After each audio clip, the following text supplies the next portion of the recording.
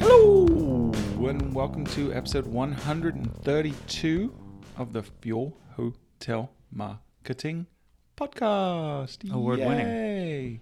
The award-winning Fuel Hotel Marketing Podcast.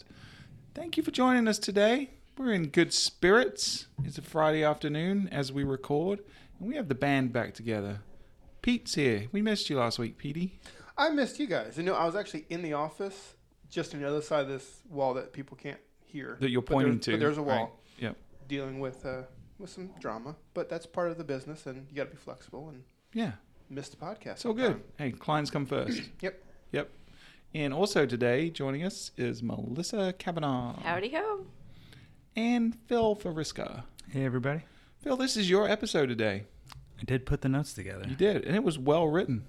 Surprisingly well written. A surprise for you. Yeah. Glad I could surprise. I was surprised and delight. and delighted. That phrase that is not all too overused at all in this industry.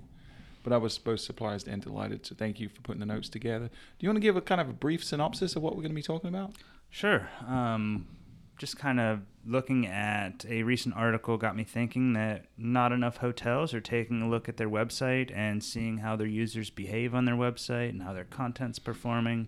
So we're going to kind of give you a little rundown of what you should be looking at, how you should look at it, and what you can do with what you find. Yeah, and there's a couple of different prisms through which we'll look at this, or lenses that will look at the behavior. Are your guests misbehaving on your website? That should be the title. Or maybe, I don't know, Pete, you said something earlier about, are you watching how your guests behave? Something like that. Yeah, I was coming up with, this might be a little bit too risque. Yeah. I was thinking, your guest just did what? Guest behavior gone wrong. Nice. I don't know. We got to be clickbaity in the name of each episode. We haven't done that too much recently. We've been kind of boring, so I think we need to go back to the silliness of the titles. You won't believe what your guests are doing when you're not looking. Shocked. Hotelier shocked by their guest behavior. Nice. I like that one. Yeah. All right, so Melissa, do you want to do a duet with Pete today? Sure. No better day than today yes, let's do a duet. All I right. can't even speak. Hopefully Maybe you- I can sing. Hopefully you can sing. Let's see what's going on in the news-a-roos. All right. And a one, and a two. With hotel marketing that cannot lose. Now it's time for News-a-roos. Did you feel left out, Phil? I did. No, not at all. All right, so what is going on in the news-a-roos? So Google recently released their new core algorithm update, appropriately named the January 2020 update. Oh, they come up with some That's clickbaity names. Really spiffy. So we don't really know exactly what was updated, but we do know that it's affecting rankings across the web. So just keep an eye on your rankings. It doesn't necessarily mean that your content is getting worse or getting better, but in Google's rating system, things will change. So if you were ranking really high and now you're not, you need to evaluate who's beating you and figure out how you can make your content better to be better than theirs. Yeah, and it's always nerve-wracking, right? Especially when you rely heavily on Google for a lot of organic traffic, and it's a large revenue stream for you. But really, and we've been preaching this for years now, if you understand what Google is trying to do, you shouldn't be too adversely affected when there's these shuffles. If you focus on, and we'll talk about content a lot in this episode, but if you focus on producing valuable quality content and following Google's very specific guidelines that they provide, you really don't see the volatility that you used to. There used to be times, 5 years ago or so, when you could go from number one on the first page to the third or fourth page overnight without really understanding why. And usually that's because you weren't following best practices. You'd maybe in the past done some shady gray hat stuff or link building efforts that weren't entirely, appropriate. So yeah, this is essentially just a shuffle of the rankings based on what they find to fall in their new quality guidelines. Yeah. So And I think if you are a good marketer who has your customer's best interest, every time that there is an algorithm update, it's going to work in your behavior, your favor, because it's looking for what is best for the customer, giving the customer the answers that they need. Yep. If you're doing that, the people who get impacted by that are your competitors who are being shady or just not doing quite as good of a job of meeting the customers or guest needs. Yeah. So if you can do that, then every time there's an update, you're benefiting from it more than your competitor. Yeah, and if you look historically at the big updates that have really shaken things up, some of these have been rolled into the core now, but when they've done kind of separate algorithms with, Penguin and Panda and Hummingbird, they've always been trying to close the gap between, what they're trying to do and what people have gained in terms of if you find an exploit within Google and you hone in on that and you try to accelerate your growth potential, you may have short-term gains. Links is a prime example of that. Mm-hmm. How many people used to go and buy crappy links because it worked for a while. Whenever Google makes a change, it's usually to negate the positive impact that had for people that were trying to gain the system. So you're always going to get your wrist slapped, and it's always going to hurt you more in the long term. So don't try to exploit Google. Google knows all about all trying to things. recover from those penalties is much harder than just doing it the right way the first time. Indeed, yeah. Got one more. Yeah. So I found this today on Skift. So apparently there's a wellness certification for hotels, and hotels can apply for this, I guess, or purchase it. I'm not entirely sure how it works, but we know that there are a lot of properties out there that claim to be wellness or have some type of health and wellness package. Mm-hmm. And now there's some kind of certification you can go buy for this. Is it like accredited, or is it just some business that said, hey, I can make money by pretending to be an authority on something? It seems fairly legit. But I guess the question is, will guests care that you're accredited? I don't know.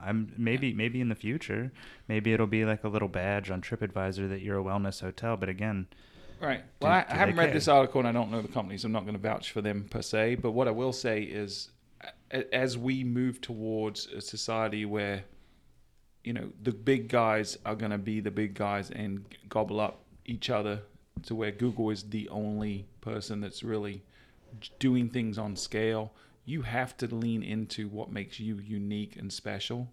And if health and wellness is something that makes you unique and special, then any differentiator you can get, any accreditation you can get, anything that you can put as a banner on your website and say, I am special because XYZ, I think you should evaluate it. Now, I don't know if these are the right guys, but I think it's a good idea if that's something that you're passionate about. Yeah, I'm kind of in agreement. I would imagine if a lot of health and wellness hotels, and it seems to be that this is more being adopted by corporate office buildings at the moment, but once hotels start jumping on board and there are more than a handful in your area that have this accreditation and you do not, and you are a health and wellness property, it's probably something you should jump on, or guests will choose the other instead of you. Mm-hmm. Or just make up fake certifications. There you go. I just got the PEAT certification for being awesome. Yeah, it's not easy to get. It's not. No. How do I get one of those? You gotta be awesome. Yeah, you gotta be inside. How much do you require, Pete? It's $50. Oh, okay, sweet. Just refill the keg before the next podcast, and you're good. Nice. All right, so that's the news of Ruse. Let's jump into our next segment on the show, shall we? I'm trying to be a professional host all of a sudden. The next segment. It's the stat of the week. Stat of the week. If you didn't know what that sound meant, it meant we have some electrifying stats for you. That was the supercomputers crunching their numbers and spitting out some really cool data. So, Melissa, do you have some really cool data for us? Somebody has some really cool data for us. I shall partake in the data. Speaking of the data. Am I drunk today? No, I Phil think did I not might fill be. the keg. Jeez. So, we've mentioned this stat in previous episodes, but our findings from guess whose 2019 leisure study? Fuels. Award-winning fuel podcast. We found that 86.7% of people say that they visit the hotel's website before making a reservation. But also, put that in conjunction with stat number 2, dose. We also found from an Amazon Web Services UX study that 88% of online shoppers say they would not return to a website after having a bad user experience. So what does that mean? Wow, so that means if 87% of people come to your site and then 88% have a bad experience and leave, you got negative 1% of negative people. Traffic. Yeah, that's not how math works, but it's kind of funny. But it sounds like most of the people won't come back to your website if you have a bad Yep, experience. it sure does. Yeah, you're getting a lot of people to your site. Make sure they don't have a bad experience or they won't return. Yeah, so to reference something about this, go listen to last week's ranty episode from Melissa. If your booking engine sucks, that's part of your website, and it will reflect poorly, and people will not come back. So you're getting 87% of people come to your website. Do a better job of keeping them there and making sure they come back again and again. Don't suck. Don't suck. It's really that simple. That should be our tagline for this whole show. We don't suck. No, it's advice. This is an advice show. Right? Oh, right. So Don't it should suck. be, don't suck. The Fuel Hotel Marketing Podcast says, don't suck. That could be our shirt. Yes. That would be awesome. That would get the Pete Award for awesome. That would. I'd wear that too. All right, so let's jump into our subject at hand, shall we? We're talking about consumer behavior on the website. We're going to look and slice and dice this from a few different perspectives. So what's the first perspective we're going to look at this from? The first thing we're looking at is tracking your user behavior and how people are interacting with your site. Potentially the most important piece of this whole thing is understanding, what people are doing when they hit your site. What are they doing when they hit a specific page? What information are they seeking after they hit a certain page? So there's a couple things that you should be monitoring. We'll start with what on-page elements are they clicking on? What are the most important things on any given page? Let's take the homepage, for example. What is the most clicked on button on your homepage? Is that what you want it to be? Should it be something different? Do you need to rearrange? Secondarily, how far are they scrolling on the page? Do you have a giant page that contains too much information that they don't care about after a while? What behavior patterns can you see on a page or across multiple pages? Are people leaving your site to find necessary information elsewhere? Are you not providing enough information or not providing it in a way they want to consume it? Things like reviews, nearby attractions, things like that. And is there a reason that users may not feel secure providing you with their information? Like your booking engine isn't on your domain. Or doesn't look like the rest of your Or website. doesn't look like the rest of your website. Last week's episode has concluded. Just giving people what they want, Pete. Yeah, but it's not just the security; it's doubt in general, right? And that could be that you're not answering the question that they have about, if I'm traveling with kids, I might want to know, is there a separate space for them or some privacy divider or something like that? So I need to see a floor plan. That might be information that's important to me. Are you? So this is the type of thing you can find. Do you have a floor plan on your page, but nobody scrolled far enough to see it? Right. Yeah. So when you're talking about earlier with the, what are they clicking on the site and are they scrolling? You really should, when you're developing a website, you should really start with a content architecture first before you even get to design and wireframes and things like that. But start thinking about what is the most important content and not what is the most important content to you, meaning, my spa is really important. I need to put that front and center. But what's going to be most important to help the guest make the decision that they need to make? And that's the content that needs to be prioritized, because the positioning and how it's visually projected, all that stuff is going to influence how people interact with their behavior on the website. And less is more in that case, because everyone is looking for something specific. But if you put everything specific on your homepage, it's going to be so confusing. People are going to get lost. So you want to kind of create those silos of, is this person, what funnel are they working their way through? Are they an existing guest? Are they a new guest? Are they returning? Whatever it might be, and making sure you're answering those questions, Right. and bringing them into the site at the page that makes sense. Yeah. So I've seen the website developed by committee a lot over the years. Yeah. And what tends to happen is, say, for example, you're a resort that has, someone that's in charge of F&B, and you've got a couple of restaurants, and you've got someone in charge of golf sales, and someone in charge of group sales, and someone in charge of these other things that you do, a spa. and then the GM that has some pet projects, and then you've got maybe someone that the head of housekeeping is involved in it, whatever. Each one of those people is equally represented on your committee, but they're not really representative of every consumer. Meaning that if you're a hotel that has, 90% of your customers don't have anything to do with golf, then that means only 10% do. The golf exposure on your homepage should be representative of that. It should be 10%. But if you have 5 people in the committee and 20% of those people is golf focused, you're going to end up having it where it's weighted too heavily in golf. And what we used to see a lot was what we call the NASCAR effect on the website, where they're just slapping every label and every piece of content they can as quickly as they can into the top of the website. And it just gets crazy and chaotic, and it's not functional. It's not helpful for the consumer. So you've always got to look at this from the perspective of what is going to work best for the customer. And to find out what your customers want, what are they clicking on when they get there, there's a couple ways to find that. So tools for monitoring the behavior on the website. Heat mapping software is very effective. And it's very effective in a way that it gives you an idea of what the most clicked buttons are. What are the scroll lengths on the page? What do your guests find most important? So we use tools like Visual Website Optimizer. We've used tools like Crazy Egg, and these will basically just turn. When you look at with the heat map on, it'll make the most clicked buttons bright red, so you know where most of the clicks are happening on your website. So you get a really good idea of what your guests are interested in when they hit your site. So you don't have a NASCAR effect. You can put that one thing that you know they want front and center. Yeah. Also, Google Analytics has a heat map built in as well. Yeah, and so I think you've got to look at that information in context, right? Because there's 2 components to what's popular on the site. One is the content itself. This is something that people came to the site to look for and they're interested in, or it's intriguing to them.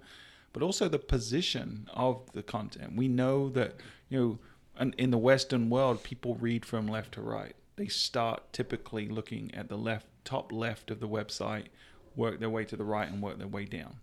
So we know that if we put like a navigation item, say amenities, at the top left in our navigation, it's going to get more clicks than it will if it's in the top right. So that's why testing is important, because you want to understand is my heat map looks like it does because of the content, not because of the position. Right. So you can pair that type of thing with user testing, which are basically recordings of someone visiting your site and performing an action that you asked them to perform. This can give you great insight as well of how did someone actually view the website. They'll speak to you out loud and say, though they may not have clicked on something or moused over something, they may say it out loud, like, "Oh, that's interesting," but they skipped right over and clicked something else. So a user testing platform can be really helpful in determining how your users are truly behaving when they reach your site. And I'm a big fan of user testing. I just finished one up on, today's the 17th. On the 15th, we ran a big user testing experiment for one of our clients, and a lot of it is anecdotal evidence. So you'll notice that you did a test with, say, 5 or 10 users, and one of them said, "I'm here to book golf, and I can't find golf anywhere." Understand that is one user who has that issue. So you have to balance that and filter it out from everybody had an issue because you had a book now button and a shop rooms button, and it got confusing. That's the kind of stuff that you're trying to look for, and use that to create your test to optimize the site. So you're kind of using it as someone who's never been to the website before. We're all way too close to the project to really be objective. And that's what user testing really helps with. Yeah, and if you don't have the budget to go do the online stuff, there are creative ways you can do it. You can have, a focus group of your spouse, or your family that aren't in the weeds and not looking at it the way you look at it. You can invite guests, offer a free breakfast, put a sign out and say, "Hey, we're doing a focus group for an hour on Tuesday. Please sign up if you're interested, and we'll offer free breakfast," and get guests that are staying on property to come and show you how they navigate the website. And the good thing about that is that you're a hotel website virtually everybody has been on a vacation or has gone on a business trip before. You're not asking them to evaluate a software website. This is something that everybody has had experience with. So, and most people, almost all people, the end goal is the same thing: booking a room. So how easy are you making that? So that kind of leads us into, what do you do with the findings from watching the user testing videos and looking at your heat mapping? So I think number one here is determine, are your users doing what you intend them to do? Namely, getting further down the funnel. Are they getting there? Are they getting distracted? Are you including enough information? Too much information? That's the type of thing where, say your important information is too far down the page and they aren't scrolling there. That's the type of stuff you can find through heat mapping and because you got to make a determination. If you see someone that consistently people are getting 3 steps in and then leaving, you've got to figure out why that is. What is causing that? It could be, in the case of they get into a booking engine and you're showing 27 rates or 57 rooms, it could be paralysis through analysis. There's too much choice, right? This paradox of choice phenomena. So it might be that you need to pare that down and offer 2 rate codes and 3 room types. And a show more button if you have someone who wants to analyze. Exactly, because some people are going to want more, but you don't want to penalize the ones that don't, right? And we know that's a psychological phenomenon that exists. If you give people too much choice, they're not going to make any decision. But it could be the opposite of that. It could be that you're not providing enough information. You don't have review scores. You don't have photos of the rooms. I was on a show earlier talking in Lily Mockerman, who have done some shows with, or some webinars with. She said she won't book a hotel room unless they have really good quality photos, and especially she wants to see a photo of the bathroom. I asked her about your question, Melissa, about the toilet. Curious. She wasn't too worried about whether the toilet was in it or not, but she wants to see the bathroom because she feels like that's indicative of the quality of the property, is how well decorated and how clean the bathroom looks. Interesting. So it's horses for courses. Different people want different things, but you've got to make sure that you figure out what those things are to the most people, the lowest common denominator.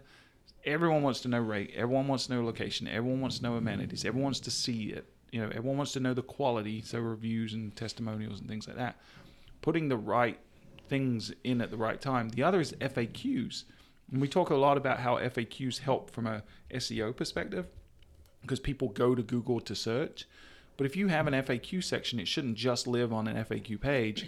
If there are questions pertaining to the rooms, they should be on the rooms page. If there's questions pertaining to a specific amenity, they should also appear on that amenity page. Yeah, so here's another thing. If someone has a question, you see multiple users are leaving the page. Through user testing, you might find this. If multiple people are leaving a page to go to an FAQs page to get a question answered, or back to Google to get a question answered, then you need to include the answer to that question on your page so you can keep them moving down the funnel. So that was the next point, was determining if your users are following a pattern that moves them down the funnel. If you find points along the way that people are leaving to go find something, or they're clicking on something else that happens to be a distraction, you either include the information you need to, or you remove information that becomes a distraction. And I think even in here at Fuel, I think we need to be doing a better job of using tooltips and on-page little info call-outs. Yeah, prompts. Because, so like I said, I just did this one user testing experiment. This is with a golf and accommodation property. And in their package, you're going through it, it says, kids play free, which is a great call to action, or was just a great comment. But they had kids play free linked to a page that had all the courses where kids could play free. And we were watching the people go through the process. They get to where it says kids play free. Oh, that's interesting. Oh, that's a link. They click it. Now they're off the package. They're onto a different page, and they're looking at the golf courses on this different page, and they're trying to get back to the booking engine. And that's more of a case of a less is more. Say kids play free, or maybe a small little tooltip that they can hover over and say on so many golf courses kids play free, and leave it at that. And see what happens as the user goes through that process. Get them where you want them. Don't want to send them further away from the transaction. But if you didn't do a test to figure that out, you're saying, I'm being helpful because we said kids play free. That's great anchor text. It's great for the customer to learn about that. But not when they're about to whip out their credit card. Learn about that later. For sure. All right. So we talked about tracking your users' behavior across the site and finding out what they're doing and if that's what you want them to do. Yeah, and one other thing I think to help with that, and not a lot of hotels do this, and it's always bewildering to me why not, but I think one of the most valuable insights you can get is having an actual keyword search feature on your website. You know, we use that on the Fuel site a lot. And so you can look at where people are in what they type when they're at that on that page to give you an idea of what questions they have or what's missing from that. And you can start to kind of puzzle piece plug things into the content. So if you see that people are getting to the rooms page and then that a lot of people are searching for the size of the room or something like that, then you know, I didn't have that specific nugget or of an information amenities on there. page. Do they offer free parking? Something along those lines. Something easy you could add. So just using that as a tool, it's easy in most CMSs now to add a very functional search feature. Doesn't cost a lot of money, but it can provide a lot of insight. You know, one thing I was thinking about? It's What's time that? for a listener quiz. Do you only do this on a desktop? I already thought about that listener quiz. Yeah. So if everyone just said no, a resounding no from everyone listening, this is something that you're going to do on a mobile device in a desktop. We're seeing 75+% of people on mobile devices visiting hotel websites. So when you're setting up your user testing, have 75% of Right. respondents do it on mobile Yes. and watch your user testing via mobile. Yeah. Look at your heat mapping via mobile. Like don't look at it on your desktop because that's what you're doing in your office. Understand that most people aren't viewing it on desktop. They're viewing it on mobile, so approach your user testing and your heat mapping that way. Even more to Stuart's point of design by committee, you have to really watch your real estate on a mobile device. You know, so the NASCAR effect can really destroy even you more there. so. This is where, making sure the user has an easy path to continue down the funnel on a mobile device is absolutely crucial, and user testing, heat mapping is how you find it. The next thing we're talking about is tracking your content effectiveness. So ask yourself a few questions. Are your users entering the site through specific pieces of content other than your homepage? Is your content enhancing the user experience? Is it turning them off? Are you following Google's search quality evaluator guidelines? Ask yourself, what are your users doing after they consume your content? So all of those questions can kind of help whether your content is effective or not. Yeah, and it's probably a good point to say that all this is listed out in the show notes because it's a lot to digest through an audio medium, right? We're going through this pretty quickly, but if you go to fueltravel.com/podcast and click on episode 132, we bullet this out step by step. So that might be a kind of study guide for you, or once you've done listening in the car or exercising, whatever you're doing, going and just going through that little mental checklist on the show notes. Right. So a couple of things you should be monitoring here. What are your most popular entry pages? What pages receive the most total page views? Do you have pages with exorbitant bounce rates? What does the page flow of your page look like, or your site look like? So what pages lead someone to what pages, looking at the flow? Do you have pages that aren't getting any traffic at all? Are users sharing your content via social media and or linking to the content from their own websites? And what landing pages are generating conversions on your site? Those are a lot of good questions. Those are all good, really good questions. And it's tough, right? Because I think we could spend an episode really digging deep into each one of them. Right. Yeah. Content we could have multiple episodes on, but those are a few things you need to ask yourself right away.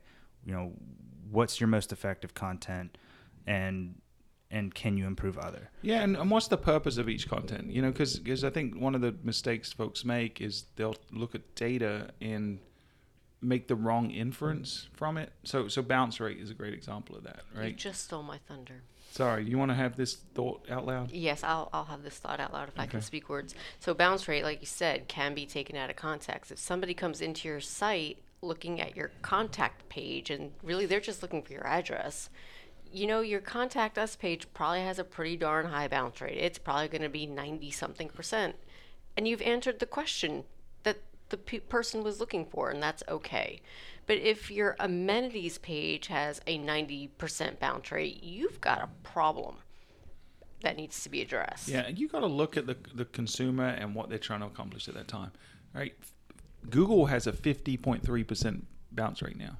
Over 50.3% of all Google searches result in 0 clicks now, because they're doing a really good job answering the question with their, the knowledge graph, the question box, the featured snippet, whatever you want to call it at the top, is answering the questions. If I go and Google how old is Bob Dylan, it's going to show me how old Bob Dylan is. I don't need to click on it. 97,000 years old. I think he's only in his 70s, like 78 or 79 or something. He's 78 years old. Yeah, he was born May 24th, 1941. There you Bob Dylan, Robert Allen Zimmerman. Okay, Google, that's enough. But no, I didn't. I searched it, but I'm not clicking anything. Right, I know exactly. everything I need to know about Bob Dylan. So your website might be that. Or someone might be landing on your page because if you've got content about upcoming events, things like that might be where people are landing on. So you've got to think, okay, let me match the value proposition of this page with that consumer and see if there's a way I can nudge them towards a favorable outcome for me. So if someone is landing on a page about an event or about an area attraction, showing rates right there and trying to get them to book your hotel is probably not the right thing. But guess what? You can now tag them so that you can remarket to them. You might be able to show them some valuable content that they can get if they provide an email address, something like that. So you got to think not every page on your site is going for a home run. Some pages have a different purpose. Mm-hmm. If someone's landing on the homepage, you want to push them into the conversion funnel of booking, but not every page is going to have that. Well, that's what I was going to say. If you look at something like your homepage and it has a ridiculously high bounce rate, you're doing something wrong. If you have a blog post where your intention is to send the user into deeper pages of your site, say it's a things to do page, and you have other pages about each of those things to do that you're linking to, and no one's following those links, ask yourself why. Is there something you can do to improve the experience? Yeah, and we did an episode a long time ago, I think this is one of yours, Pete, where we talked about never sending someone to a dead end. Like, always think about what's next. And so you should analyze every page from that perspective. Who are the people that will land here, and what are they trying to accomplish? And the other thing with bounce rate and traffic in general is part of it is the quality of the traffic you're sending, right? So your bounce rate on your homepage could go up through the roof, but it could be that nothing changed on your homepage. It could be that the marketing that you're doing, the advertising campaign you just ran on Travelzoo, sent a bunch of garbage traffic that wasn't qualified. It wasn't a match for your offering. If you all of a sudden, if you're a 4-star hotel with a high ADR and now you're getting some low end, low income people coming to the site, they might bounce, right? Well, they might not be a match. Another thing you should be looking at here is, what type of content are you really truly displaying when someone reaches the page?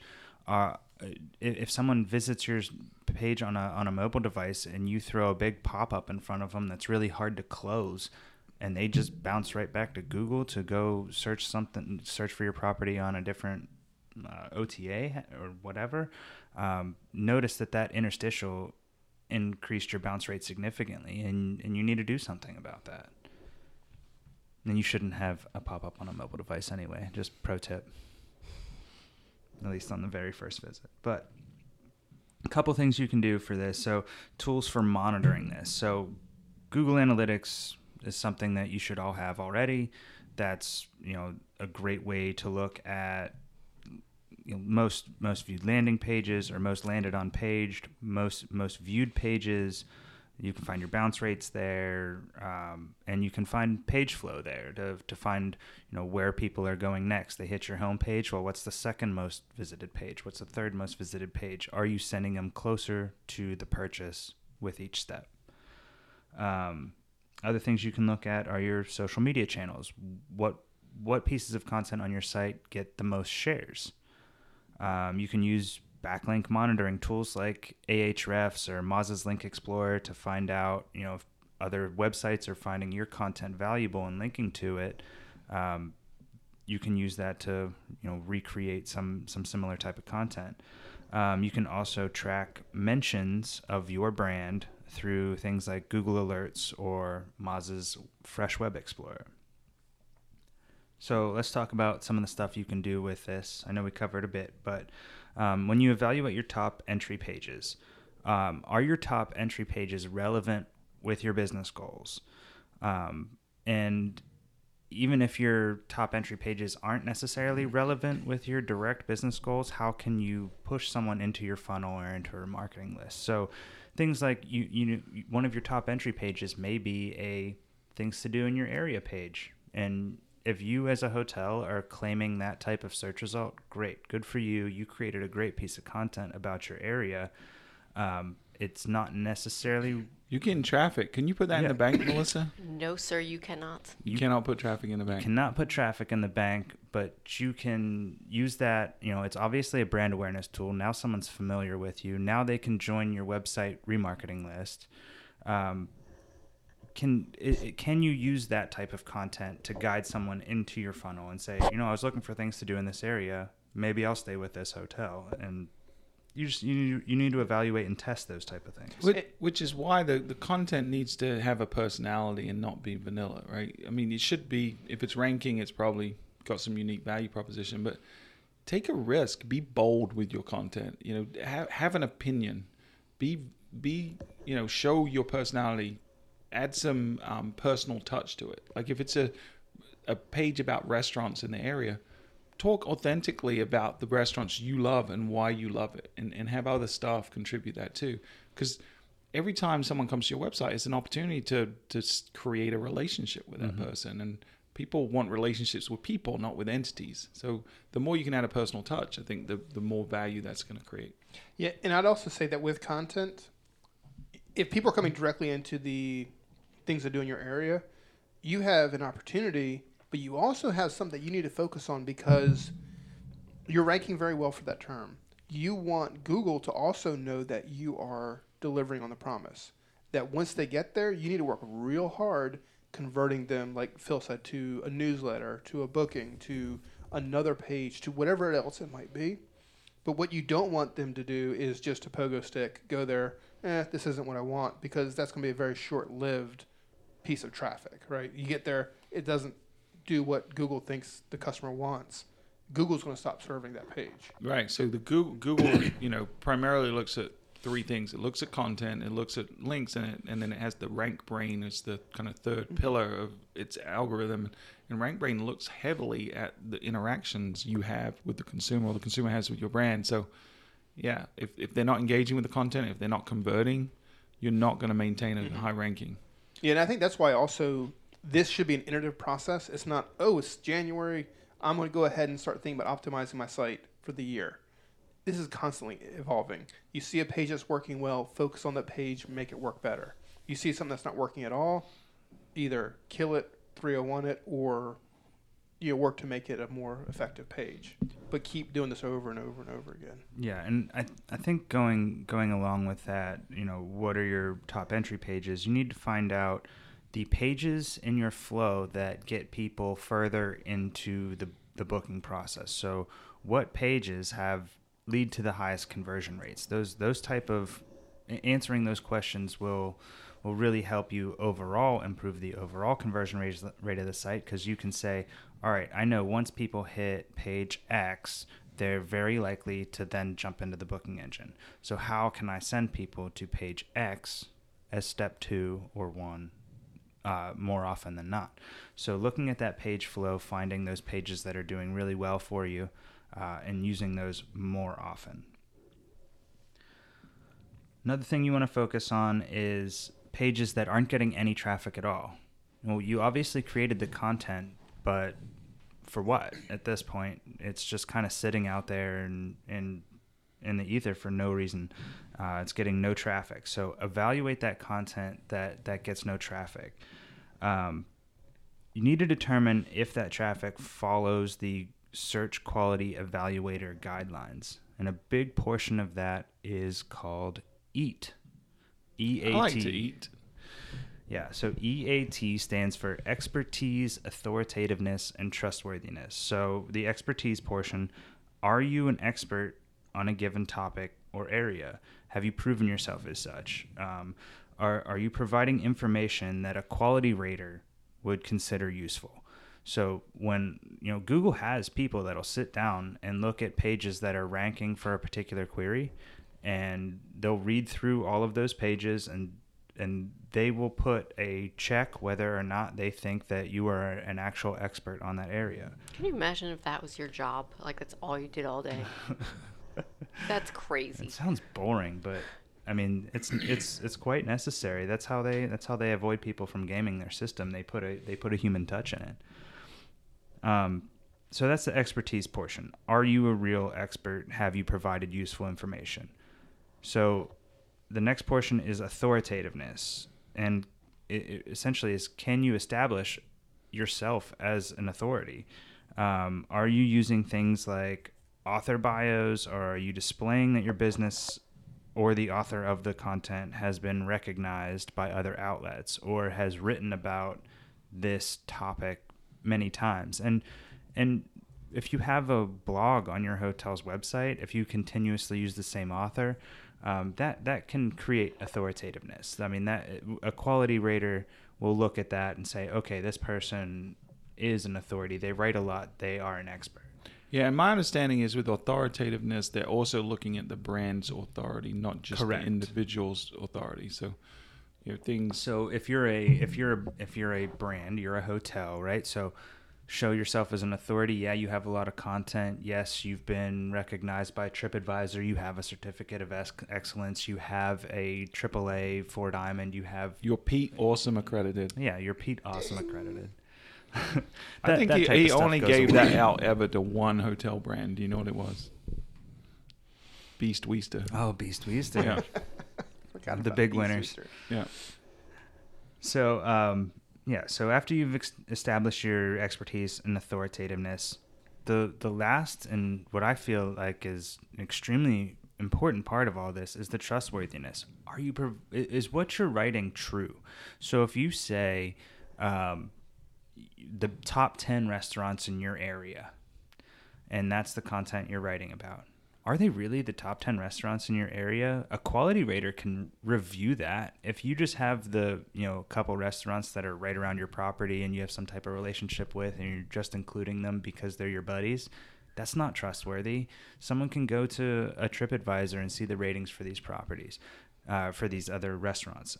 You can just be truthful. If you're writing about the top 5 seafood restaurants, go find the top 5 seafood restaurants. Write about that. Be honest about it. Be truthful. Yeah, That it's about trustworthiness authenticity. goes a long way. And I think this is where some sites that rely on paid content heavily get in trouble, because there's an agenda there if they're, bubbling up paid content above organic. Well, this is a way Google gets that type of crap out of their search results, is by having people review these search results and say, is this trustworthy? Okay, no, it's not. You have a bunch of 1-star restaurants you're listing as the top. That's not trustworthy. And I would say, I think Stuart's dead on.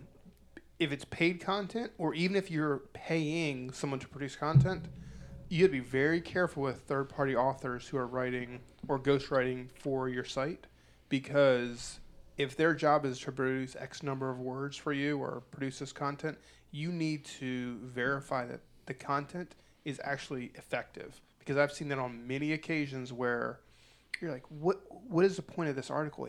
It's not helpful. If I am a scuba diver and this article, when I read it, it's like, that has nothing to do with what an actual scuba diver would want to see in an article.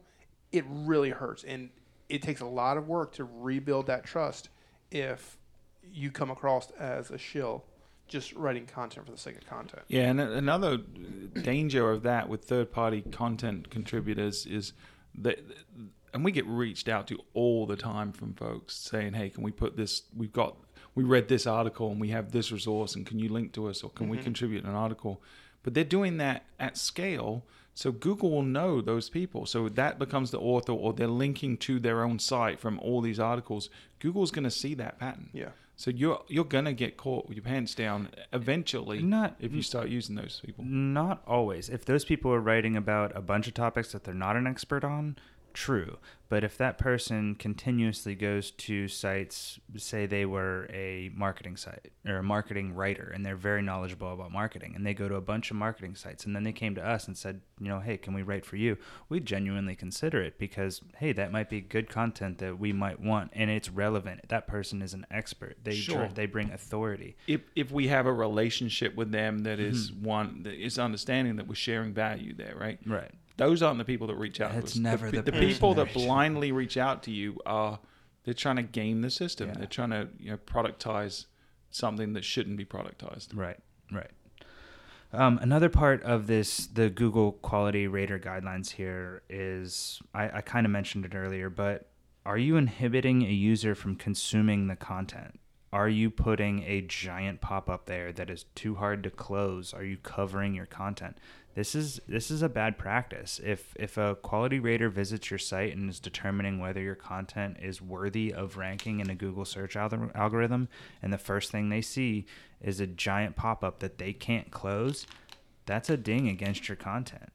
So if you see, like I mentioned earlier, if you have a page that's getting no traffic, is something like this inhibiting someone from getting happening that's preventing it? Yeah.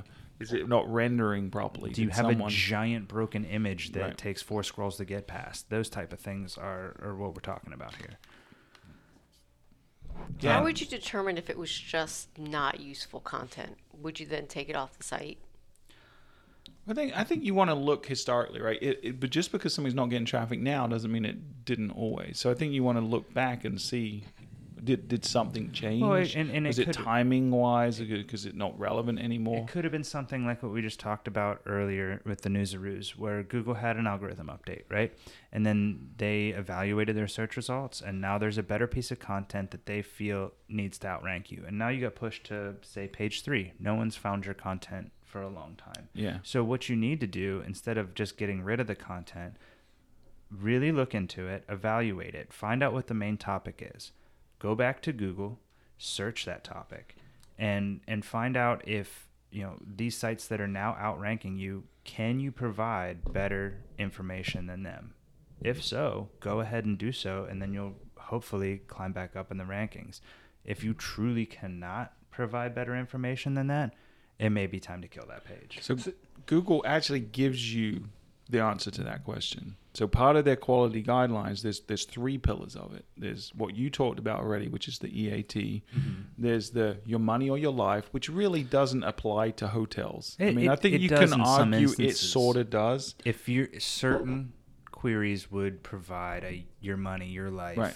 So they're basically saying, how would you describe your money or your life to So I would say, is it a decision where someone is looking to spend money or to look, in this case it doesn't really apply, but looking for something around their health, right, or well-being, or right? well-being. So, but you could argue vacationing and relaxation could be your money. Is and it improves your life quality. Mm-hmm. So Google basically puts more rigor into the scrutiny of sites that where your money or your life is applicable. So if I'm just writing about video games or something like that, probably not going to have the rigor than if I'm writing about cancer treatment. That's pretty much what your money or your life is. So think about it this way. If you have an article about vacationing in your area, that is a your money, your life type of article, and that's when you need to apply the EAT philosophy. Mm-hmm. Is this a decision that is affecting someone's money and life? And is the person writing about it an expert? Have they shown authority? And are they providing truthful, trustworthy information? Right. So, but before they get to those 2 pillars, in the guidelines, they talk about the main pillar, which is beneficial purpose. Mm-hmm. Every page, the first thing they look at, the first way they scrutinize it is, does this page have a beneficial purpose? Is the purpose of this page going to benefit someone in some way? So that's the answer to your question, Melissa, is if that page just exists to exist, it's not really doing anything, right? You don't need to have it. Well, and this is where it changes because a lot of times you'll see pages that used to work well, to your point, and Phil, I'll kind of pose this to you.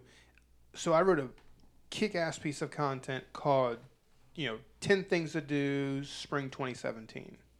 And that ranked really well. Obviously, that's now 3 not years effective old. anymore. It's 3 years old. It was incredibly effective. So it first met that pillar, but then it slowly works its way out. I mean, what's a better way of writing that type of content? Yeah, you wouldn't include the year in the URL. You could in the page title because that's what you want to show people. You have new relevant information. So what you would do is update that content, put the 2020 date on it, include all the 2020 event information, and resubmit it to Google for indexing. And then if that content has done well in the past as an evergreen piece of content, it has some authority, probably some links pointing back to it. That has a very good chance of ranking again. Yeah, and the case that's happens a lot with hotels is if they have a big event in their area going on an annual basis. And some people make the mistake of they'll create a new page for every year's event. And for the same reason that you just said, Phil, you should create the URL to be non-year specific, and then every year go and refresh that content. Make sure the title has it, but not the URL itself. Yeah. Christmas events in your area. That's it. Yeah. Don't say Christmas events in your area 2020 in your URL. Yeah. You do that in your page title. You do that in your headers. Yep. Yeah, for sure. But, all right, let's touch on the last couple things here. So we're still talking about your content effectiveness, and we need to determine what's your most shared content. What are people sharing your content on social media, Facebook, Instagram, Twitter, what have you? Is your most shared content, does it have a pattern? Can you recreate that pattern? Have you hit this stride where you can say, all right, people keep sharing this type of content that I create? Is it, events, postings to do, attractions, whatever, and people keep sharing it? Great. If you can, recreate it. Also, really evaluate that content. Can you get that content to push people further in your funnel? Because obviously people are visiting it via those shares. Right. So maybe you wrote an article about an in-depth interview with your housekeeping staff, or someone on staff, and it resonated because it was a human interest story, and you really got to the core of the person and showed them as a human and how they come in and they're passionate about the job every day. Maybe you wrote an article about that and it got shared a lot. Well, it's very tells likely, you should write more of those. So you have a human piece like that. You interviewed your head of housekeeping. Well, then maybe you should interview your head of F&B. I mean, look, those people, if they're interviewed, most likely will share it on their own personal social media to say, hey, this is my interview. And then their family and friends share it. And then when their family and friends share it, there's a lot more exposure that you might not have got. I mean, it's just, it's a humanistic type of piece. Yeah. Lastly, solely SEO from my perspective here. I'm going to be a little greedy. So what type of content are you creating that is getting the most links? And if it's not getting direct backlinks, use things like the Fresh Web Explorer that can say, you're being mentioned. How often is your brand being mentioned? If you're being mentioned, you need to go and do some link outreach. So use the Fresh Web Explorer, type in your brand name, find out all the people that are talking about you and didn't give you a link, and go ask for one. Say, hey, thanks for mentioning us here, wherever, and please link to our homepage. That's easy enough. Most people shouldn't have a problem doing that if they've already included the mention. Yeah, I had a conversation with someone recently, and she was talking about how there was an article written about them in a major publication, like a top-notch, like New York Times kind of a publication, which would have been a really authoritative link. And the article did not link to them. And so they went back to their PR agency and said, you should link, you should ask New York Times for a link.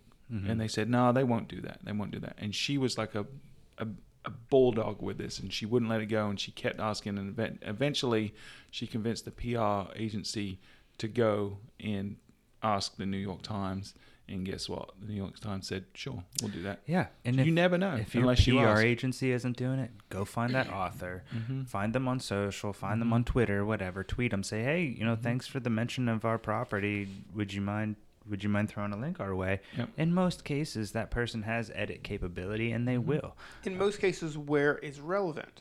So they get probably a ton of junk coming at them. Yeah. But if it makes a lot of sense to have it in there, their author is going to want their content to be as effective as possible Right. because it's a reflection of themselves. And reach out genuinely, right? So like they mention your property, reach out with your property at yourproperty.com email address to that person, or if your don't property have your has SEO guide right, doing it. Yeah, I'm not going to do that for you unless you explicitly ask me to. I want an email address from your property, or I want your property's Twitter account to reach out to the author's Twitter account and ask. It's not that big of an ask. And be genuine about it. Tell them why you like their article and how you think a link to this would benefit their audience. And this is kind of the exact opposite of what Stuart was mentioning earlier of that spray and pray link building approach. Don't do that.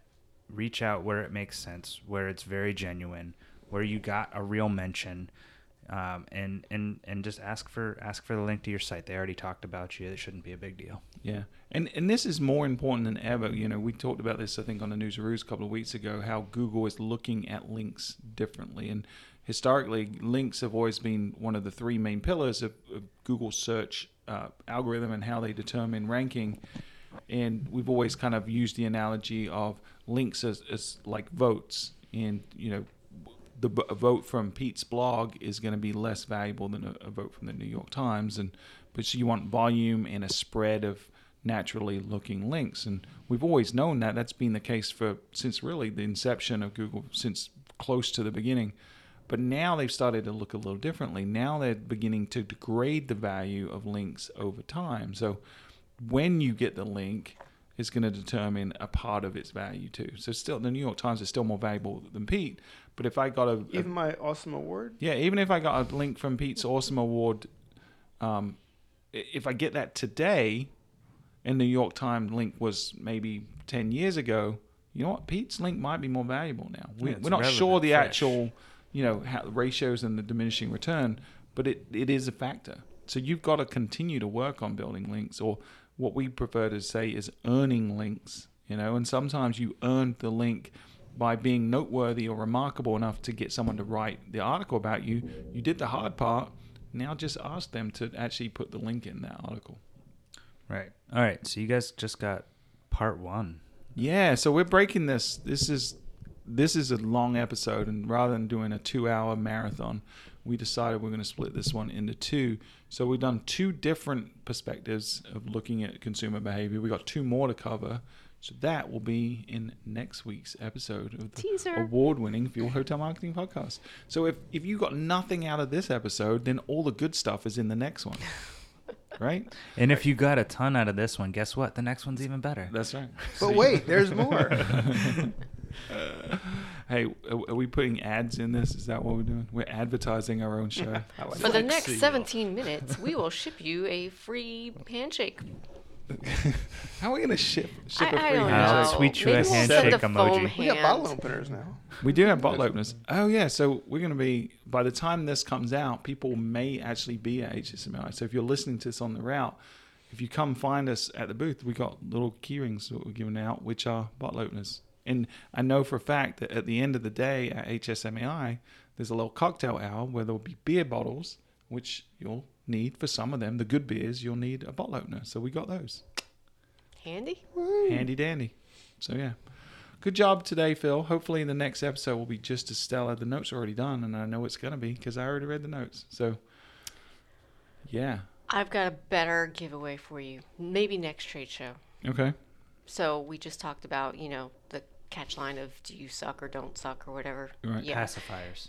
Well, I thought about that, but then I thought more strategically. You can get little box of mints that say if you're going to suck on these. Nice. I love it. Nice. I like it. I will do my research on mints. Okay. Customized, personalized mints. I think I've seen those before, so that's a good one. Oh, we need it. You know what we need to do? We need to do a contest. I've seen a few people do this. Misha actually won one of these contests I for still another have my person once, T-shirt. where it's a slogan competition and people can submit. So, yeah, maybe we'll do that for Fuel. Have our listeners submit what the slogan should be on a Fuel Hotel Marketing Podcast T-shirts. That would be pretty cool. I bet we've got some creative folks out there. So do it. All Let's right. do it. Hey, so guys, brand new information. We're going to do a competition, and you'll get a prize to be determined. But just You'll get one of the T-shirts. you'll get the T-shirt, but we'll sweeten the pot a little bit more than that. We'll give them some other swag. But yeah, maybe we'll have them on the show. How about that? Oh. Yeah. So yeah, submit your ideas for slogans for the Fuel Hotel Marketing Podcast to go on T-shirts and other gubbins. Send them to info@fueltravel.com with the subject line of T-shirt slogan. T-shirt slogan, info@fueltravel.com. Or you can just hit us up on Twitter @fueltravel as well. Do a hashtag. Make up a hashtag that's funny. And we'll read them out. We'll just be monitoring all funny hashtags. Yeah, no, well, it's going to be at us, Okay. right? Yeah. Better be at us. This is the Clear my worst schedule. competition ever. I feel like we need to get some legal jargon down, like no purchase necessary to enter and all that stuff. What? It's not really. It's not really a that- contest. They're not Is it not? winning anything crazy. And we got to define how we choose the winners and who wins. It's No, we it's don't. legalist. You're not allowed to apply if you're in certain states. All that malarkey. Let's just pretend we did all that. Hey, we did all that. All right. We did all that. We just paused the recording, went and did all that, and then we came back. So we're good. No one sue us. That would be good. Just send us your slogans. Alrighty. So we're going to post the notes to this show, fueltravel.com/podcast, episode 132. Next week's episode will be a follow-up to this. So It'll be 133. it will be 133. We increment by one each time. It's a stellar system that's worked for 132 episodes. Pete, Yes. if they want to find you on the interwebs, where are they going to do such a thing? Check Twitter, first of all, at PDimaio, PDIMAIO. Or any funny hashtag, because Pete's usually Yeah, I'm going to lurking monitor around. all of them right now just in case we had T-shirt slogan. Awesome. And Melissa. I'm on Twitter at MAKavanagh, MAKAVANAGH. And Philip. You can find me on Twitter at pforiska, PFORISKA. You can find me at Stuart Butler. You can find us collectively at Fuel Travel. And again, if you want questions answered or you have an idea for a slogan, info@fueltravel.com is the place to hit us up. And until next time, you have been listening to the Fuel Hotel Marketing Podcast.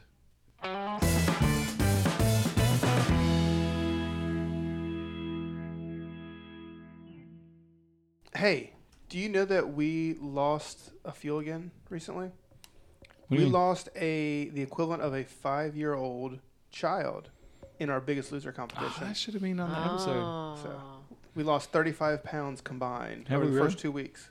Wow. So that's the equivalent of a 5-year-old. That's pretty good.